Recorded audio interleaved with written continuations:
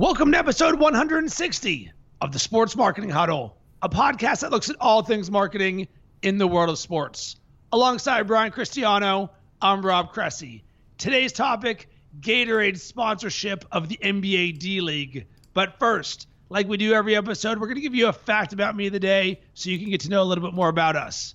Brian, what's your fact about me of the day? So my fact, I was actually interviewed by Digiday a few days ago, so I don't know when this episode is going to come out. So this week, earlier in the week. And the article on Digiday, if anyone wants to read it, is More Options and Misunderstandings, quote unquote. Media buying on Snapchat confuses advertisers. So I spoke to Yu over there. He's a great writer over at Digiday, and we kind of hashed out a bunch of stuff. You know, obviously when you do these kind of interviews, you only get a little top level peek at, a couple of quotes here and there, but we dug deep, and it's made me think you and I really do need to do the Snapchat episode in ASAP. My fact about me of the day, I'm running my first race of the year this Saturday. Nice. I believe it's a Mardi Gras 10K. Nice. Mrs. Bacon signed up. It's been nice in Chicago the last week or so, so I figured let's get back on that horse. And by the way, I have not forgot about Jerome from Tough Mudder saying that I should run the Tough Mudder this year, which I'm very close to pulling the trigger on. Oh, that's awesome. Well, congrats on your race there, man. Yes, it'll be it should be fun. It'll be one. I don't know if it's the Mardi Gras, but it's something like that. I don't pay attention to details. Just show up on race day. Exactly. Which brings us back to today's topic, Gatorade sponsorship of the NBA D-League, now called the G League. And this is the first time one of the four big U.S. pro sports leagues has named an entitlement sponsor. And shout out to Kevin Katani for also asking us on Twitter what our thoughts are on this. Brian, right out of the gate, I loved it from just my very first reaction. I was like, oh, I'm now more interested in the D-League with Gatorade attached to it than if it was just the D-League. Oh, 100%. I mean, I think it's awesome. And this is one of those really great examples where a brand fits exactly the mold. It's not trying to be something that it's not. Gatorade, NBA, basketball, like it all makes sense to 1,000%. And so this is something where both sides of that transaction really wins, where Gatorade wins, the NBA wins. The D-League almost sounds like, I think G League sounds cooler than like D-League. Like you get D's in high school, I don't know. I think it's really, really cool rebranding of the development league. And I also think that it's a really smart sponsorship deal for Gatorade. Yeah, they should cue some Montel. This is how we do it. Ever since I was a little lowercase g, but now I'm a big G.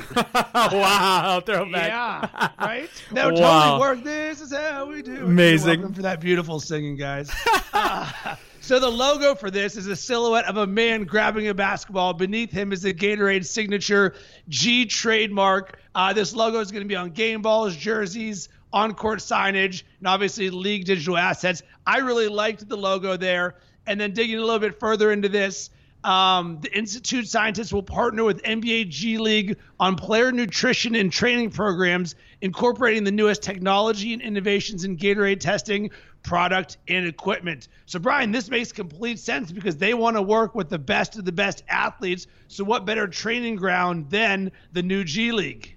Oh, absolutely. And we know that Gatorade has been going really, really hard off of like technology and customization for athletes, before, during, and after, and all these other variables. So it just makes sense to where Gatorade is clearly headed into this more like technical sports science type of route. So to put this together, get the branding as well as utilize them as part of the ongoing experimentation in sports science and nutrition, it just completely makes sense. And one of the interesting things is that Gatorade is owned by PepsiCo, and Gatorade has always been attached to the NBA for a long time, but Coca-Cola was an official sponsor of the NBA until 2015 when PepsiCo took over that spot. So now that PepsiCo owns Gatorade and has more leverage with the NBA, I'm sure that had something to do with them coming in and say, listen, let's do something bigger now that, we're a bigger piece of the NBA as a whole. While we're keeping on the theme of soundtrack from this, let's get a little G-Unit.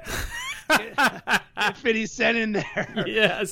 Also with this, the NBA and Gatorade will collaborate on custom behind-the-scenes video content, which will capture the NBA G League players on their journeys, highlighting a shared commitment to enhancing performance through innovation. Looking at some quotes here from Mary Scott, the president of Global Integrated Communication for Sports and Entertainment Agency, UEG. They call this a monumental deal. It's not just for Gatorade. It's going deeper, supporting the messaging and the positioning. Goes across multiple channels for the brand around recovery and more of the Gatorade sports science and how it helps athletes. This is what marketing is in 2017 and moving forward if you're doing it right. It's not just slapping a logo on somewhere. It is really understanding what is your value as a brand, what is your communication as a brand, what are the things that you're trying to achieve as a brand, and then figuring out a sponsorship deal that isn't just putting a logo and some, out-of-home advertisement up. It's becoming integrated with the sport itself or with the team, and then vice versa, the team partnering up with sponsors that are going to give them more than just some revenue, partnering up in this level, which is, they get the activations from Gatorade, they get obviously some of the sports science behind it, the promotion of the G League itself from Gatorade. It's a really smart partnership all around. And then of course the content play, because you and I said this all the time, content is where it's at, video especially. That's not going to slow down. It's going to become more and more. So they're already starting from that position. And I think it's a really, really smart play. And whether you're a big brand or a small brand or a team, use this as the example of this is how you're supposed to be marketing. Also on this soundtrack, Regulators, Mount Up by Warren G. Yeah, love him. So Brian, here's a question for you. The NBA, now G League, let's talk about actually getting people to watch this, because the D League has had little to no viewership. Put it this way, it's not on my radar, and I'll watch darts and pool. So what can they do to elevate it? Because I'm sitting here thinking, all right, you've got college basketball. Sure, we've got we know these teams, Duke, Carolina, Kentucky, Gonzaga. So we've got some brand recognition there. But if it's like the Sioux City Barnstormers or something, I don't even know if that's a real team. But how do they get us to care about that, to where now this sponsorship could potentially have an even higher return if they can raise the profile of the G League through the play on the court or the storytelling or something else to actually get us to care about the league? Yeah, I mean, I think it's going to be a little bit of all of the above, right? Where there has to be something more than just the league itself. And maybe Gatorade is that, extra bit that connects the two together. And, maybe there's a longer story that's ongoing outside of just those specific games, but how Gatorade is training and through nutrition and sports science helping to elevate their game, and they're improving, and look at not just, how they played today, but look at what's happening and how they're all developing. I think it turns almost into like a little mini documentary. I don't know if that's the way that they're going, but definitely I think live streaming is also going to be something that helps get more reach and find the people who do care about the G League or the D League, whatever you want to call it now. Find those people because they're out there. Now you can connect with them in an easier way, and you can track it. And again, it's trying to figure out what's the story beyond just the game and these players, and maybe between Gatorade and the NBA, they can figure out that story. Ooh, I really like that, because I watched the NFL Network's Undrafted. Yes. And I'm just sitting here thinking about, all right, if they were to create a Hoop Dream style documentary on making it through the G League. Because imagine had they done this, 5 years ago, when Jeremy Lin goes from nothing to insanity, and had they been tracking all that, which could be very similar to what we said about Tom Brady's agent starting that NFL or non-college football league, where it's going to all about the storytelling, to where the games are going to be secondary, but now if you can attach yourself to specific players and their storyline narrative. There it is, man. That's connecting the dots. That's what it is. Those examples are exactly right, and I think that if they can figure out how to do that, it gives people like you and I a reason to watch outside of just like, who are these players? Now it's a story. That's what people want. They want a story. End of the day.